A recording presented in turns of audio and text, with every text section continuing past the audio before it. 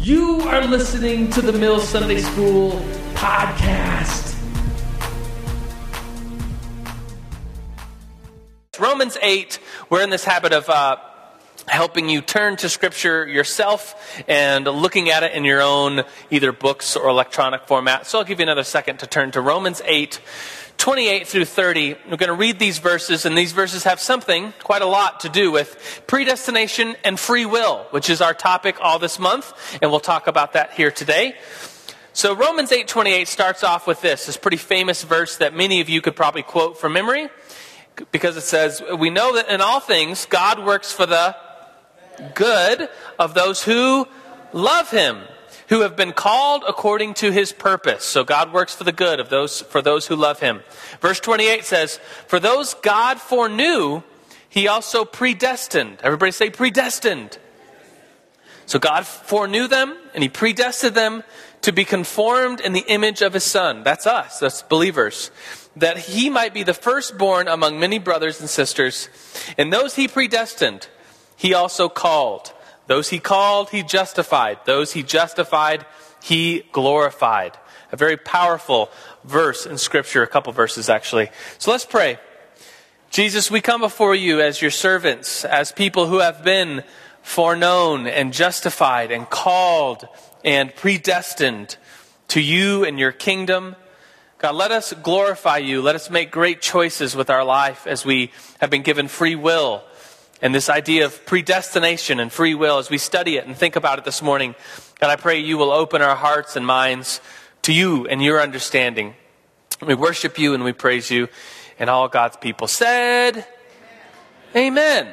Well, we are in this topic of free will and predestination. I want to tell you just a quick story about this week. This week's been pretty normal, pretty average week for me as far as the mill work and mill world goes. And throughout the week, often many weeks, I get to meet with guys, young men who are, I'm one of the pastors of the Mill. That's the college and 20-something ministry, the ministry that obviously hosts the Mill Sunday School.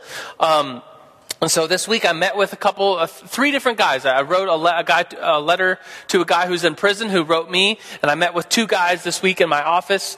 And all three of those meetings, I met with a few other people too, but those three meetings and the letter that I wrote, there's overarching principle of free will and predestination for their lives. So I think the quintessential question that many of us in our 20s, I'm not in my 20s anymore, but when I was asking this question.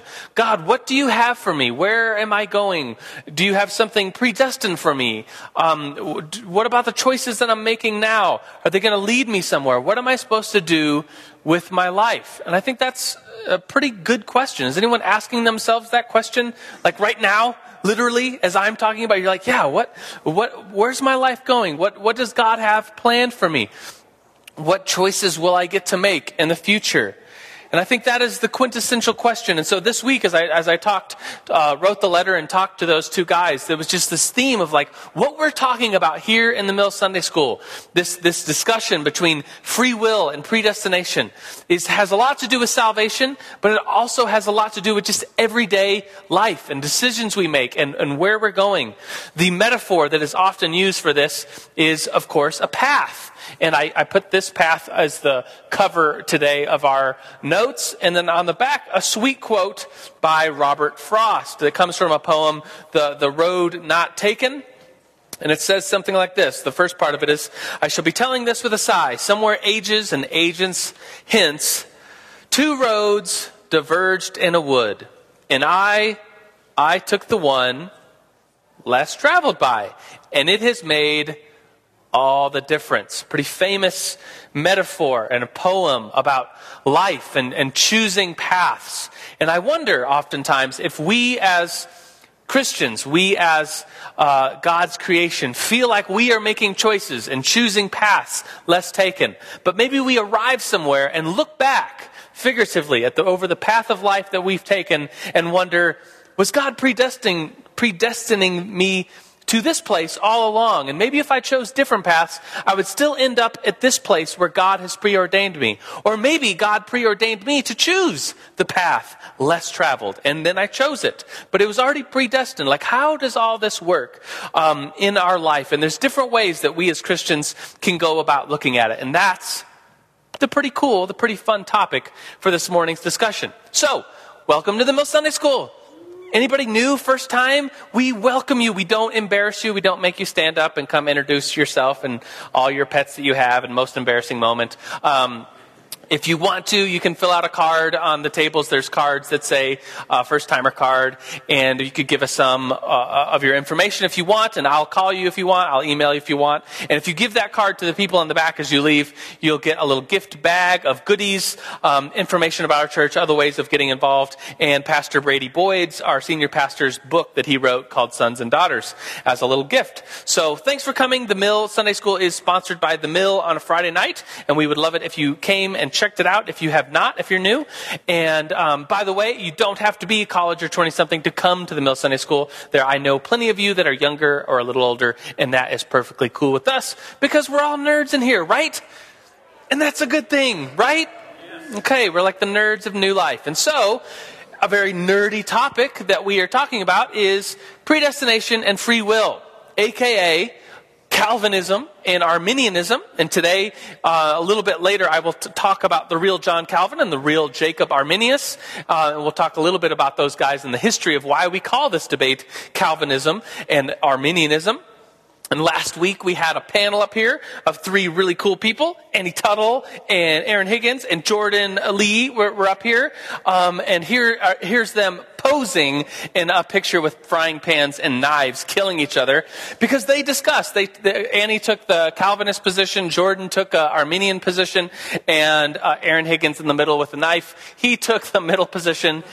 And we posed this picture for fun just because we often think that Calvinism and Arminianism, we have to have this epic war battle between us as Christians, and that it should not be that way. And I think last week we had a great discussion where each three got a couple minutes to share why they are the different positions, and then all of you got to write down discussion questions and then turn them in. I think we only answered 4 of the 30 or so we had.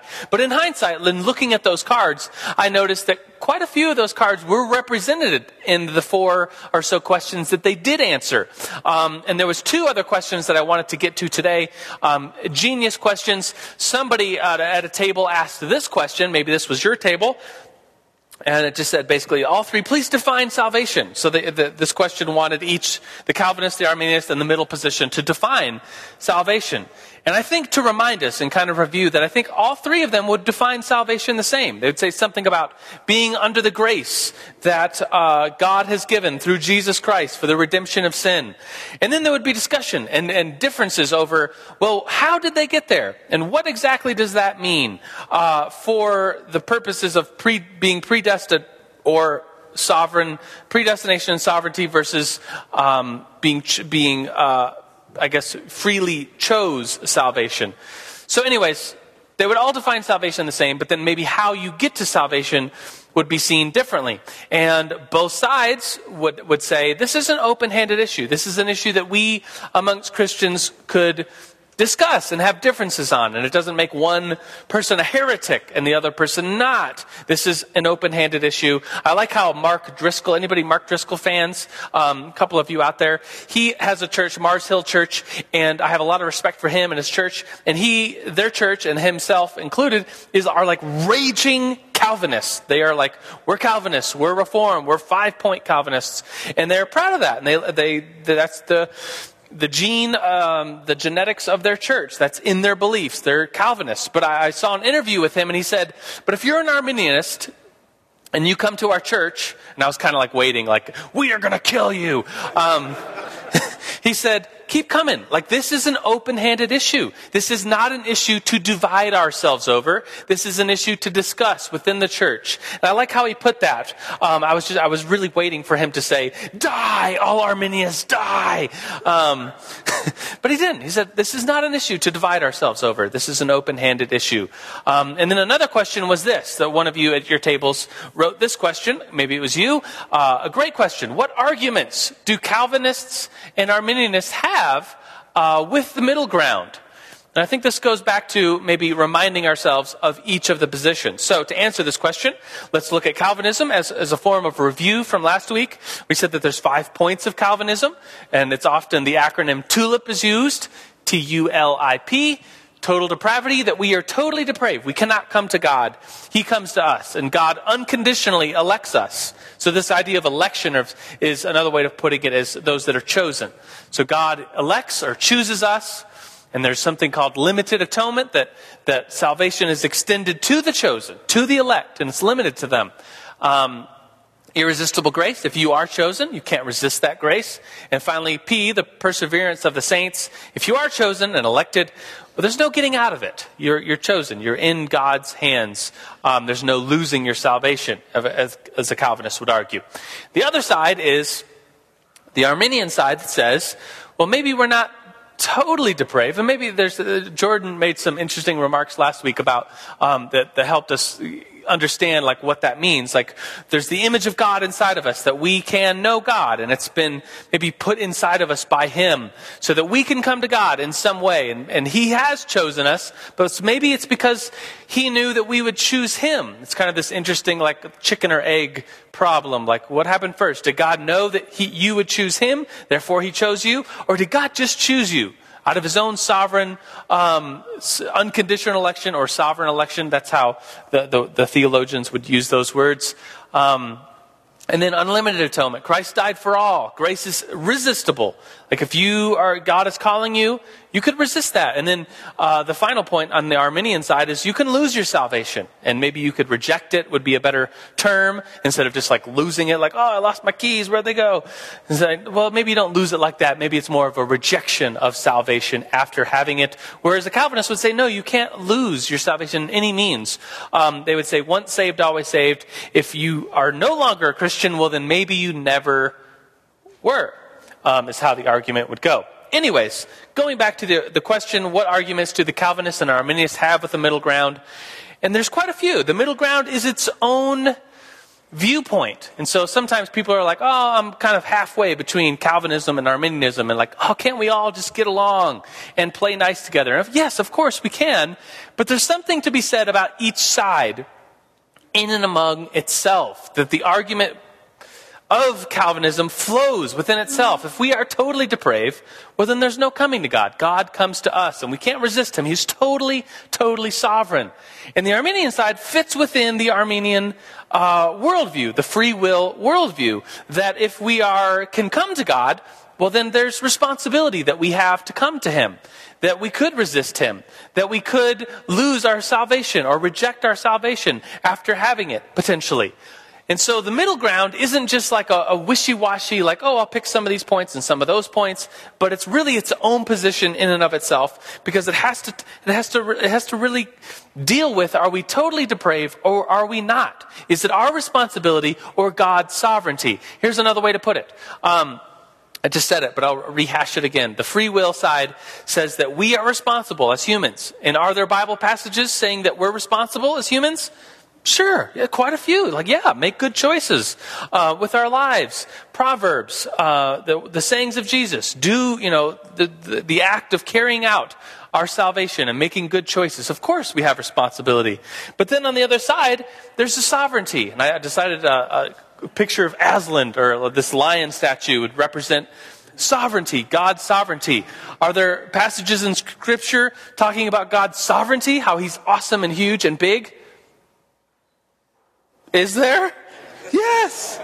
I guess I was asking rhetorically, but I meant it literally.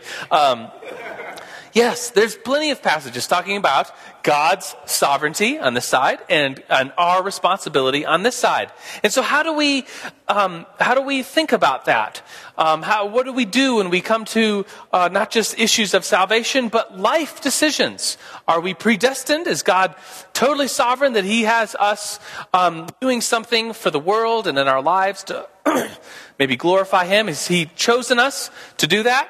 Or maybe are we responsible for making good decisions and using the gifts that we have? And then the idea of gifts is like, well, if God gave us the gifts, then isn't he sovereignly putting us on a path that will lead to somewhere where he has chosen? But what about our responsibility? And this idea of like being chosen versus finding our way and being responsible has always fascinated me, and I think it's one of the greatest human the experience of being a human is all about this. Potentially every day, our everyday life is like, well, were we destined to do this, or is this just an important choice that we have to make? I think so often people that are young, like in their 20s and college age, 20, and even in the 30s and 40s, people are wondering what does the rest of the life have in store for me, as far as career path, as far as life partner, as far as getting married or not getting married, as far as friends and family, where these decisions that we're making, we're setting ourselves up for this path that we're going to be on. And this dilemma between free will and predestination is a beautiful dilemma. If anybody's into book writing and character development, this is a great thing to think about. Have your character think through their destiny versus the decisions they make every day. And I think if you look at literature, anybody like reading? Oh, look at all the hands. That's beautiful. Of course, you're the nerds. Of course you like reading. So anybody like watching movies? Less hands went up. So the movies, books, if you are looking for this theme, I think you will find it. I'm going to show I'm going to talk about a couple of my favorite movies, my top 10 movies. This movie's probably a top 10. Forrest Gump. Anybody like Forrest Gump? It's an old school Tom Hanks movie. And in the movie, Forrest Gump, this kind of underdog character, it goes on some pretty epic journeys throughout the movie. And there's this whole debate, I think, and this play out of his life. Is he predestined or is he not? And there's two main voices in the movie. Mama Gump from Greenbow, Alabama. She says over and over again, I'm not sure how many times she says it, but enough that we remember, that life is like a box of chocolates. You never know what you're going to get. She tells Forrest, you have to make life what it is. Don't ever let anyone call you stupid, because stupid is as stupid does. You're not destined to be stupid, but if you make a bunch of stupid decisions, then you are stupid. A very Arminian side, if you're thinking about it like this. And bear with me if you're not a big movie fan or haven't seen Forrest Gump, then this makes no sense to you whatsoever. But Mama Gump says, life is like a box of chocolates. You never know what you're going to get. You have to make life what it is. You have to make good decisions. Don't let anybody call you stupid. Stupid is, stupid does. Don't do stupid things or you will be stupid. A very Arminian free will position. And the other character, a very loud character in the movie, both literally and figuratively, is of course Lieutenant Dan. And he is if you're thinking about it in this mindset, and bear with me, he's very Calvinist, very predestination. He talks about how he was destined to fight in the war in Vietnam, how his father and his father before him and his father's father died in wars, and he was predestined to fight in the war and maybe to die, and Forrest stole that destiny from him. But then maybe he realizes later on through life that maybe there was another destiny, but he still talks about this destiny and how there's Forrest, you got to find your destiny and what is your destiny for your life. And so if you think about it like that, there's these two characters with very loud voices in the movie telling Forrest, it's free will, life is what you make it, or you're destined to do this or to do that. Another movie, another one of my top 10s probably, is The Matrix. Anybody like The Matrix as well? And of course, this one's themes of predestination and free will are even more blatant in the movie. You can't watch the movie The Matrix without thinking about predestination and free will, because throughout the movie, Neo is the one, or at least Morpheus thinks he's the one. A very Calvinist approach. In the movie, Morpheus is looking for the one, and he finds the one. He finds Neo, and he says, "You're the one." And he tries to give Neo the choice with the blue pill or the red pill, but of course Neo takes the red pill, the pill he's supposed to take, the pill he is destined to take, to stay in Wonderland, to see how far the rabbit hole goes. And he does. And of course, Morpheus is like, "You are the chosen one." And then the other character who they really build up, and then finally Neo gets to see this character, is the Oracle, who tells Neo, "No, you're not the one. You make your life up. You make your own choices. You will be given a choice to sacrifice yourself." And so he does. Neo in the movie sacrifices himself for Morpheus, and maybe through that sacrifice, through that choice, becomes the one, because we find out at the end of the movie, spoiler alert, Neo is the one. He saves the world. But it's not, if you haven't, the movie came out in 1999. If you haven't seen it yet, you can't blame me for spoiler alerts. Anyways, but enough about movies. How about let's talk about the Bible for a minute. In the Bible, there's lots of stories of free will and predestination in characters. And I think the quintessential one, probably the biggest example in the Bible, in the Old Testament at least, is the story of Joseph. And Joseph has dreams about even the stars bowing down to him and his brothers bowing down to him. His dad gives him a coat of many colors, and he's seen as the favorite, seen as the chosen one, seen as the one destined for greatness. And then what happens? Well, his brothers, they throw him in a pit to let him die, and then they decide, no, let's sell him into slavery instead. And just stop just a second. Like, selling your brother into slavery? Like, really? Like, they must have just hated him. And he goes into slavery, but then like through these interesting either choices that Joseph makes, or this predestination that he has for these dreams to be fulfilled. He ends up going to Potiphar's house and making a name for himself, but then there's Potiphar's wife, and then he gets thrown into prison, and then you think, oh, the story's over. Joseph is a goober. He messed up his destiny.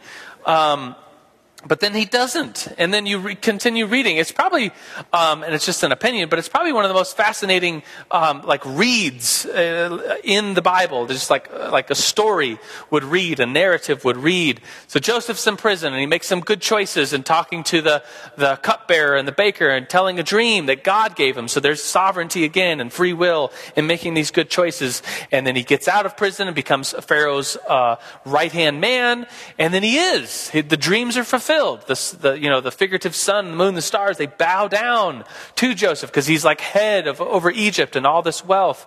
And he does rule over his brothers because his brothers come to him and ask for food, and he gives it to them. And if you know the story, you're like, yeah, is that how life works out? Is there predestination? And then is there free will and good choices as we go along? And so here we are in thinking about the choices that we make, and those of us that are in college and 20-somethings, there's I think that question is just so blatantly being asked again and again of you. People ask you, what are you majoring in? What are you going to do? What are you going to do with your life? And you're just like, leave me alone! Quit bugging me! I don't know. But maybe some of you do. And there's this play and thoughts between, like, are we destined? Or is it just a series of good decisions that we make that might open up other decisions that would be good decisions that we could, say like, oh, I've arrived somewhere because when looking back, like, I made good decisions. Or would you look back and say, God led me to here, and I give him full glory because I was destined.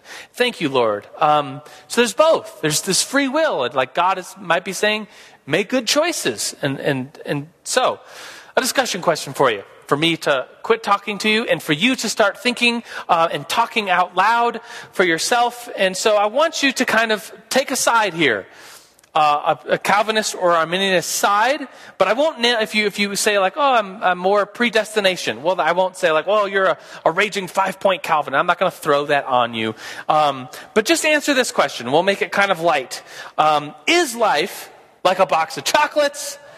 Or is there destiny? Which one do you lean towards? And so we're just talking life right now. I'm not going to, if you say destiny, I'm not going to like say you're a 5-point Calvinist. We're just asking generally, which one do you lean to? Do you lean more towards Mama Gump saying life's like a box of chocolates, you never know what you're going to get, you have to make life what it is? Or do you lean more towards destiny and this idea of, since God is sovereign, He is leading us all on these paths that are just the way they are. So, that's your discussion question. We'll vote here in a second. So each and every one of you talk about it, and maybe as a table decide if life is more like a box of chocolates or destiny. Ready, get set, go. So I have a mic. I'll run it around. Does anyone want to share? Wait, no. It's always funny because people point to other people, but you do. You want to share, Justin? All right, I'll literally run the mic back. Whatever you want. It's up to you. All ready to go? Okay. My view on predestination hasn't really changed over the last couple of years. My idea is that God has predestined everyone to go to heaven, but we don't always choose that destination. You know, sin opened up a whole another path for us to take if we choose to, or we can choose God's plan for our lives. He made a good point. The last 5 minutes of our lives, we can sit there and think about, what we've done.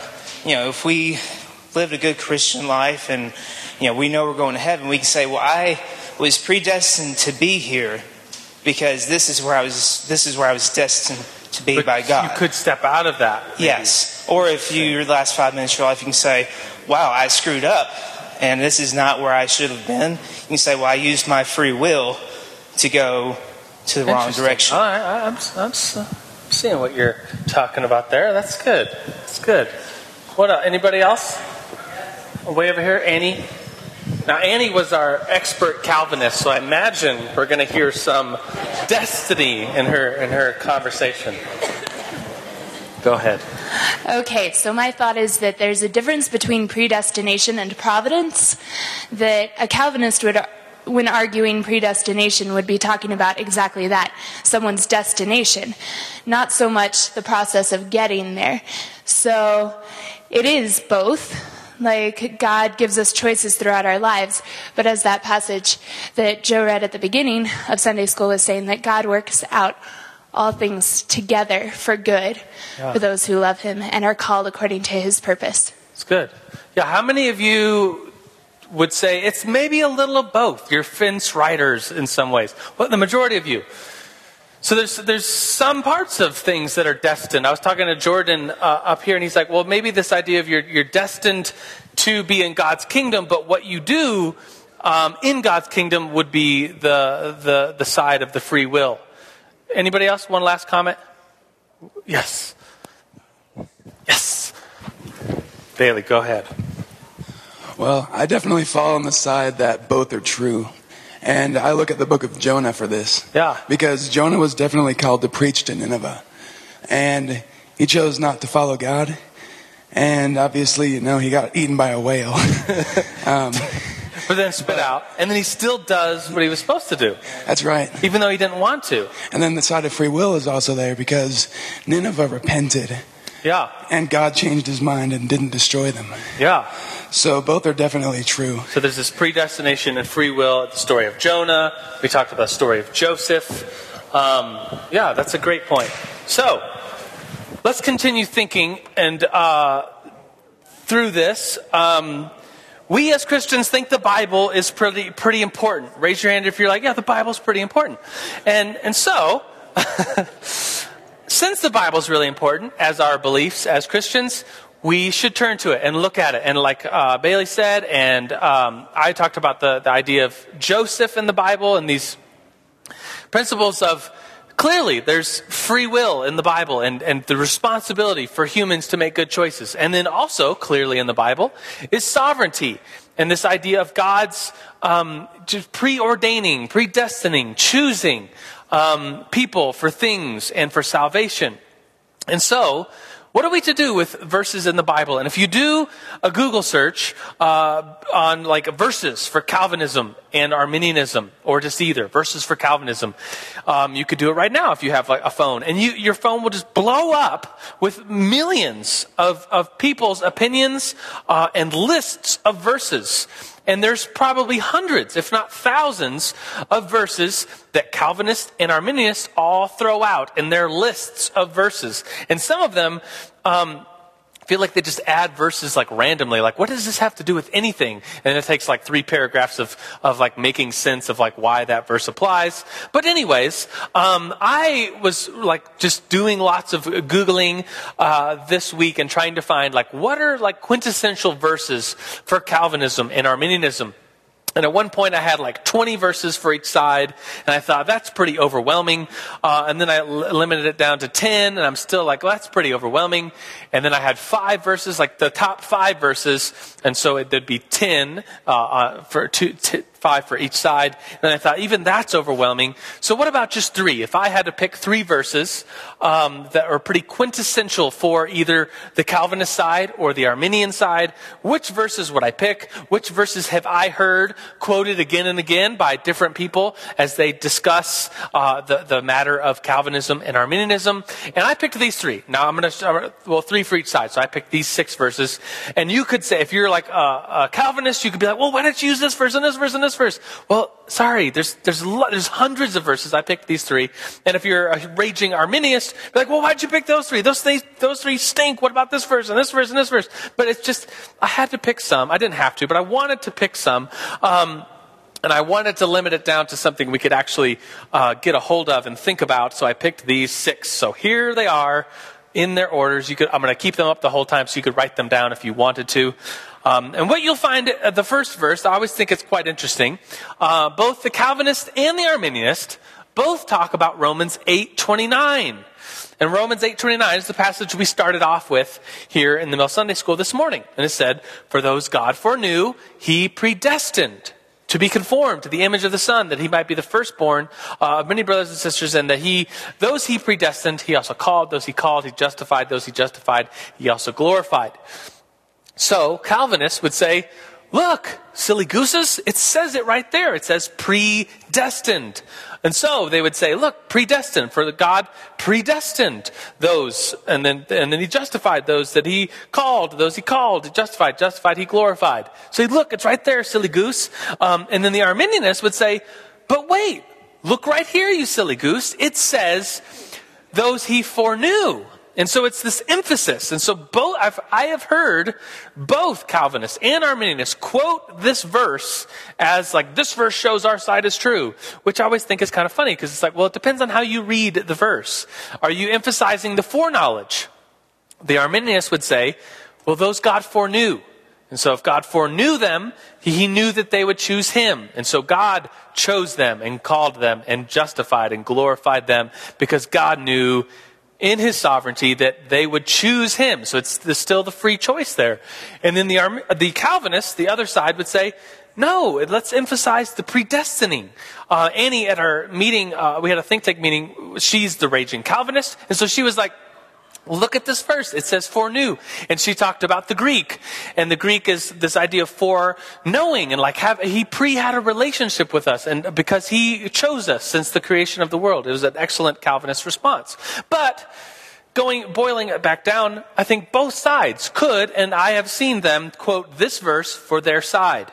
Moving right along, let's go to the Ephesians 1:4. That verse says this. It says, for he chose us in him before the creation of the world to be holy and blameless and in sight. And so Calvinists would say, look, silly gooses, it says he chose us. When we chose him? No, before the foundation of the world. Sweet, pretty clear for the Calvinists. If you're wearing the Arminian lens and looking at scripture, you might point to the creme de la creme of Bible verses, John 3:16, which many of you know, for God so loved the world that he gave his only son that we might have Eternal life. And you know it. That whoever believes, so God so loved the world, the whole world, and then whoever believes in him might not perish but have eternal life. You know that verse. You love that verse. It's a very Arminian verse. It's like, well, who did God love? The whole world, everybody. And whoever believes, maybe not just the chosen ones, but whoever believes would be called holy and blameless in his sight and not perish but have eternal life. So that's an Arminian verse, a verse that at least maybe it's better to say the Arminians would just profess this verse. And if you're listening to two Christians argue back and forth, Arminian would probably quote John 3:16 at some point. But then the Calvinists would say, but look, in the same book, the Gospel of John, John 15:16 says this. It says, you did not choose me, but I chose you. And I appointed you that you would go and bear fruit that would remain. So the Calvinists are like, did you hear that? Did you choose me? No, I chose you. It's Jesus speaking. You did not choose me, but I chose you. So there's predestination. There's the choice of God. And then the last verse, at least of these sixes that I was going to share today, is the 2 Timothy 2:11. It's kind of like the if-then statements that are so often in Scripture. And this is just one of them. There's quite a few. If we endure, then we will also reign with him. But if we deny him, he will also deny us. So it goes back to this choice and our responsibility as humans to choose what is good. If we endure, if we stay with him, this enduring, then we will reign with him. But if we deny him, he will deny us. Sounds a lot like choice and making decisions, doesn't it? So, people throughout history have been looking at the Bible, and this is really an age-old question. We could give some credit to the Reformation and John Calvin and Jacob Arminius, who we will talk about in just a second. But I think it goes back to Paul. It goes back to, you could even say, the early church was talking about these things. Augustine in the 4th century was talking about these things. And then all the way to the 16th century, the 1500s, is when the Protestant Reformation happened, and the people that we would declare as our ancestors in Christian, like there are Christian grandparents, great-great-great-great-great-grandparents, but nonetheless our great-grandparents reformed the Catholic Church and protested the Catholic Church. By the way, that's where those names come from. We are Protestants. Well, we protested the Catholic Church, and sometimes I wonder, like people often ask, why are there so many denominations? Well, our very name, Protestants, means protesting, and so maybe they're just always arguing. Not a good thing, but kind of funny and a weird, dark humor if you think about it. So, here's a picture of John Calvin, a painting representing him at least. Those are his dates that he lived, 1509 to 1564. And John Calvin is, of course, the one we get the name Calvinism from. And he's a reformer of the Catholic Church right after Martin Luther. Luther, if you know a little bit about church history, and by the way, we're kicking around this idea, figuratively of course, of in the fall, maybe September, doing a church history lesson that would last a couple months, and we'd dive into church history. Would that be cool or not cool? Cool? Okay. Some cool, some like, eh. So we'll see what we do. Anyways, Martin Luther nailed his 95 Theses on the door of Wittenberg Chapel, starting the Reformation and this revolution, the Enlightenment, you could even say, of this protest of the Catholic Church and this reform against indulgences. That's just a snippet of church history that we could probably spend hours and weeks talking about. And from him, John Calvin is inspired to be the great theologian of the Reformers. And he writes this huge, I think it's somewhere around 15,000 page document, this book called The Institutes of the Christian Religion. And it's basically his systematic theology. And you know a little bit about that if you've been coming to Sunday school, because we did our own systematic theology for 9 months.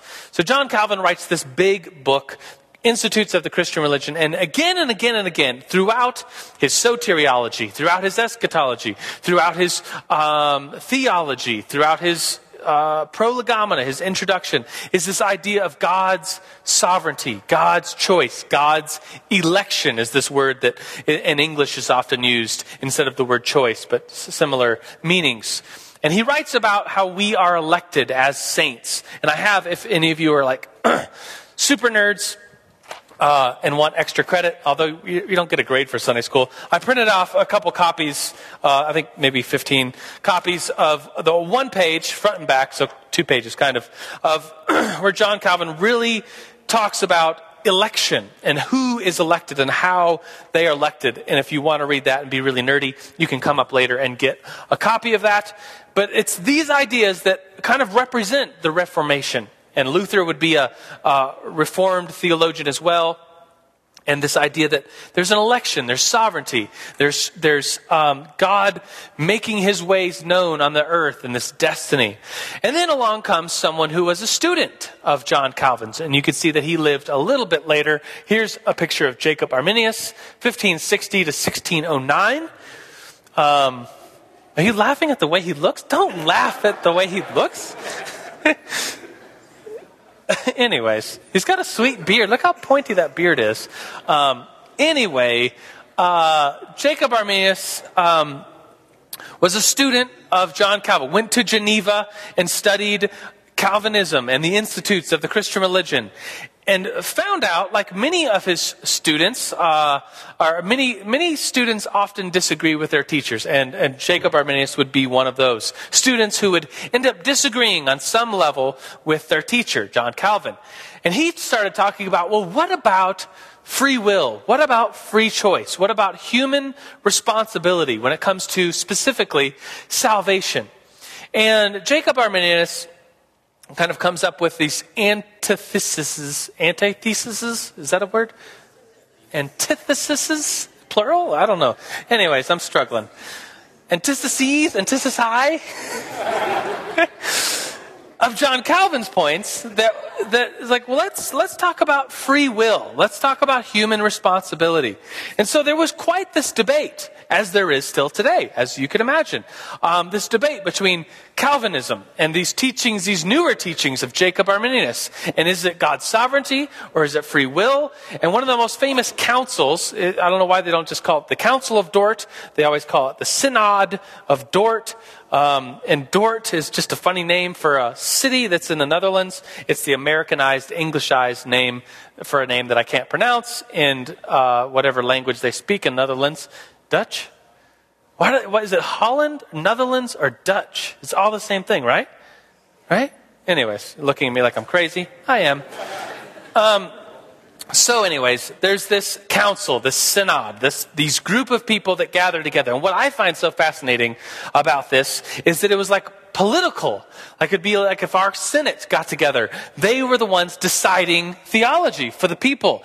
And it had political, and it wasn't just religious, but political just implications of what they decided.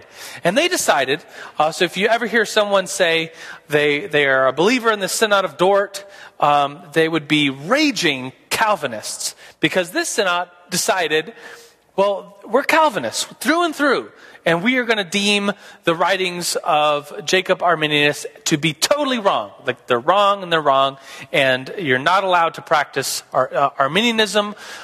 We are Calvinists. And so if you ever hear anyone saying that they're Reformed, like if you know some Baptist friends, and if your Baptist friend says, oh, we're Reformed Baptist, well, that means they're coming from the Reformation. The thoughts of the Reformation leaders like John Calvin. So a Reformed Baptist would be a Calvinist. And if I've heard Baptists call them, oh, we're free will Baptists, or they would of course be Arminian. But the idea is, if you ever hear someone say Reformed, that's probably what they're talking about. They're Calvinist. Just like Reformed Presbyterians. Maybe some of you grew up Reformed Presbyterians, or have friends that are Reformed Presbyterians. Well, that's what that means. They're Calvinistic. So anyways, this synod kind of defines what they don't believe aka Arminianism, and they kind of put it out as we are adopting these 5 points of Calvinism. You could kind of, in a way, trace back the 5 points of Calvinism to this synod where they meet and say, here's what we believe, these 5 points. And of course, we later would really make them into 5 points and use the acronym TULIP in English to define those 5 points. But really the history of like true Calvinism, as far as we know today, can be traced back to here. Because what a lot of people would argue, a lot of theologians, a lot of church historians would say that the Calvinism of today is probably not John Calvinism. John Calvin wrote his systematic theology, and throughout it is, of course, election. You could pick up one of the, this particular paper is 1 page on how he believes God elects the saints. And he talks about something called double predestination, which we don't have time to get into today, at least. And so some people could argue that the Calvinism-Arminianism debate was really how we talk about it today in all our formulas and like the 5 points was really foreign to John Calvin and Jacob Arminius. And I think there's probably some truth to that because the argument has evolved quite a bit in the hundreds of years since then and maybe falls more upon the synod and what they decided than the actual 2 theologians. But anyways, let's conclude. Let's think about this overall big picture. And I wonder sometimes if whatever you are, either a Calvinist, an Arminianist, or a fence sitter, if in the end, it all kind of looks the same no matter what. And here's what I mean by that. I was going to a church in my early college years, a Reformed Baptist church, and I loved this church. It was a great church, and so if they're Reformed, then they are Calvinist, and so they're 5-point Calvinists. They would talk about it and teach Calvinism and election and double predestination and all these things. And it was a great church. And one time I remember in worship, we were singing this song. And so it was like the late 90s. No, it was probably the early 2000s when I was going to this church. And we were singing the pretty popular song by Delirious called I Found Jesus. Do you know that song? It's kind of going way back. I found Jesus. And I found Jesus. We were singing the song, and everyone's just singing along, you know. Yeah, found Jesus. And the lyrics are just like, it's so great that today I found Jesus. Yes. And then I thought, wait just a doggone minute. Does this church really believe that? Do I really believe that? Did I find Jesus? Because here I am in a Calvinist, a Reformed Baptist church, and a good Reformed Baptist church at that. And so I was like, do they believe that? Do they believe that they found Jesus? Because if they really believe in Calvinism, then they would have to be singing, Jesus found me. Which doesn't really, the song, Jesus found me. It doesn't really flow as well, does it? And so I was kind of that guy, and went to my youth pastor and asked him, so we're singing this song, I Found Jesus by Delirious. Great song. But if we're really Calvinist, then do we really believe that I found Jesus? And his response, I forget, but he said, we talked for a while, but I remember one specific point that he said, and he said, well, maybe to us, from our human standpoint, it seems as though when we come into an understanding of Christ and his death and on the cross, what he did for us, it seems like we found him. But really, the church that he was going to, this very Reformed church, would say, but God knew all along, and God had it destined all along. And although it feels like, it seems like you find Jesus, really it is him that always had found you, and you were always in his hands, and that day when you got saved was just the day you recognized it. So maybe an interesting way of looking at this debate, and this question, now what? You know, we're playing with all these different options of free will and predestination. We have a couple more weeks this month to talk about this discussion that we're continuing. Next week, Bobby Mikolas. The week after that, Adam Molesky, wherever he is, he's going to be sharing. I think next week, Bobby's going to kind of tackle this question, the now what. What does this debate, what does this discussion mean for us as Christians? And it's like, let's get into the practicalities, the brass tacks of what this means for us, the now what. So, whether you are a Calvinist, an Arminianist, or like many of you are probably on the fence somewhere, thanks for listening to this lecture. Let's pray to God, the one who is sovereign. Let's pray to the one who has given us choices on this world. And so, Father, we thank you that you are a good, all perfect, all-knowing God. And Father, we love you. We thank you that it seems like you give us so much freedom and opportunities to serve you. You've given so many of us gifts and just these ways in which we can glorify you and make your name known. And we declare that you are sovereign. You are a good God. And Lord, we thank you for life. And we thank you for even the mystery of free will and predestination and how we go about our lives with this ability to glorify you, to thank you for what you've done. So we worship you and praise you, Jesus. And everybody said, Amen. Thank you for listening to the Mills Sunday School podcast. You can find more information at www.themillonline.org.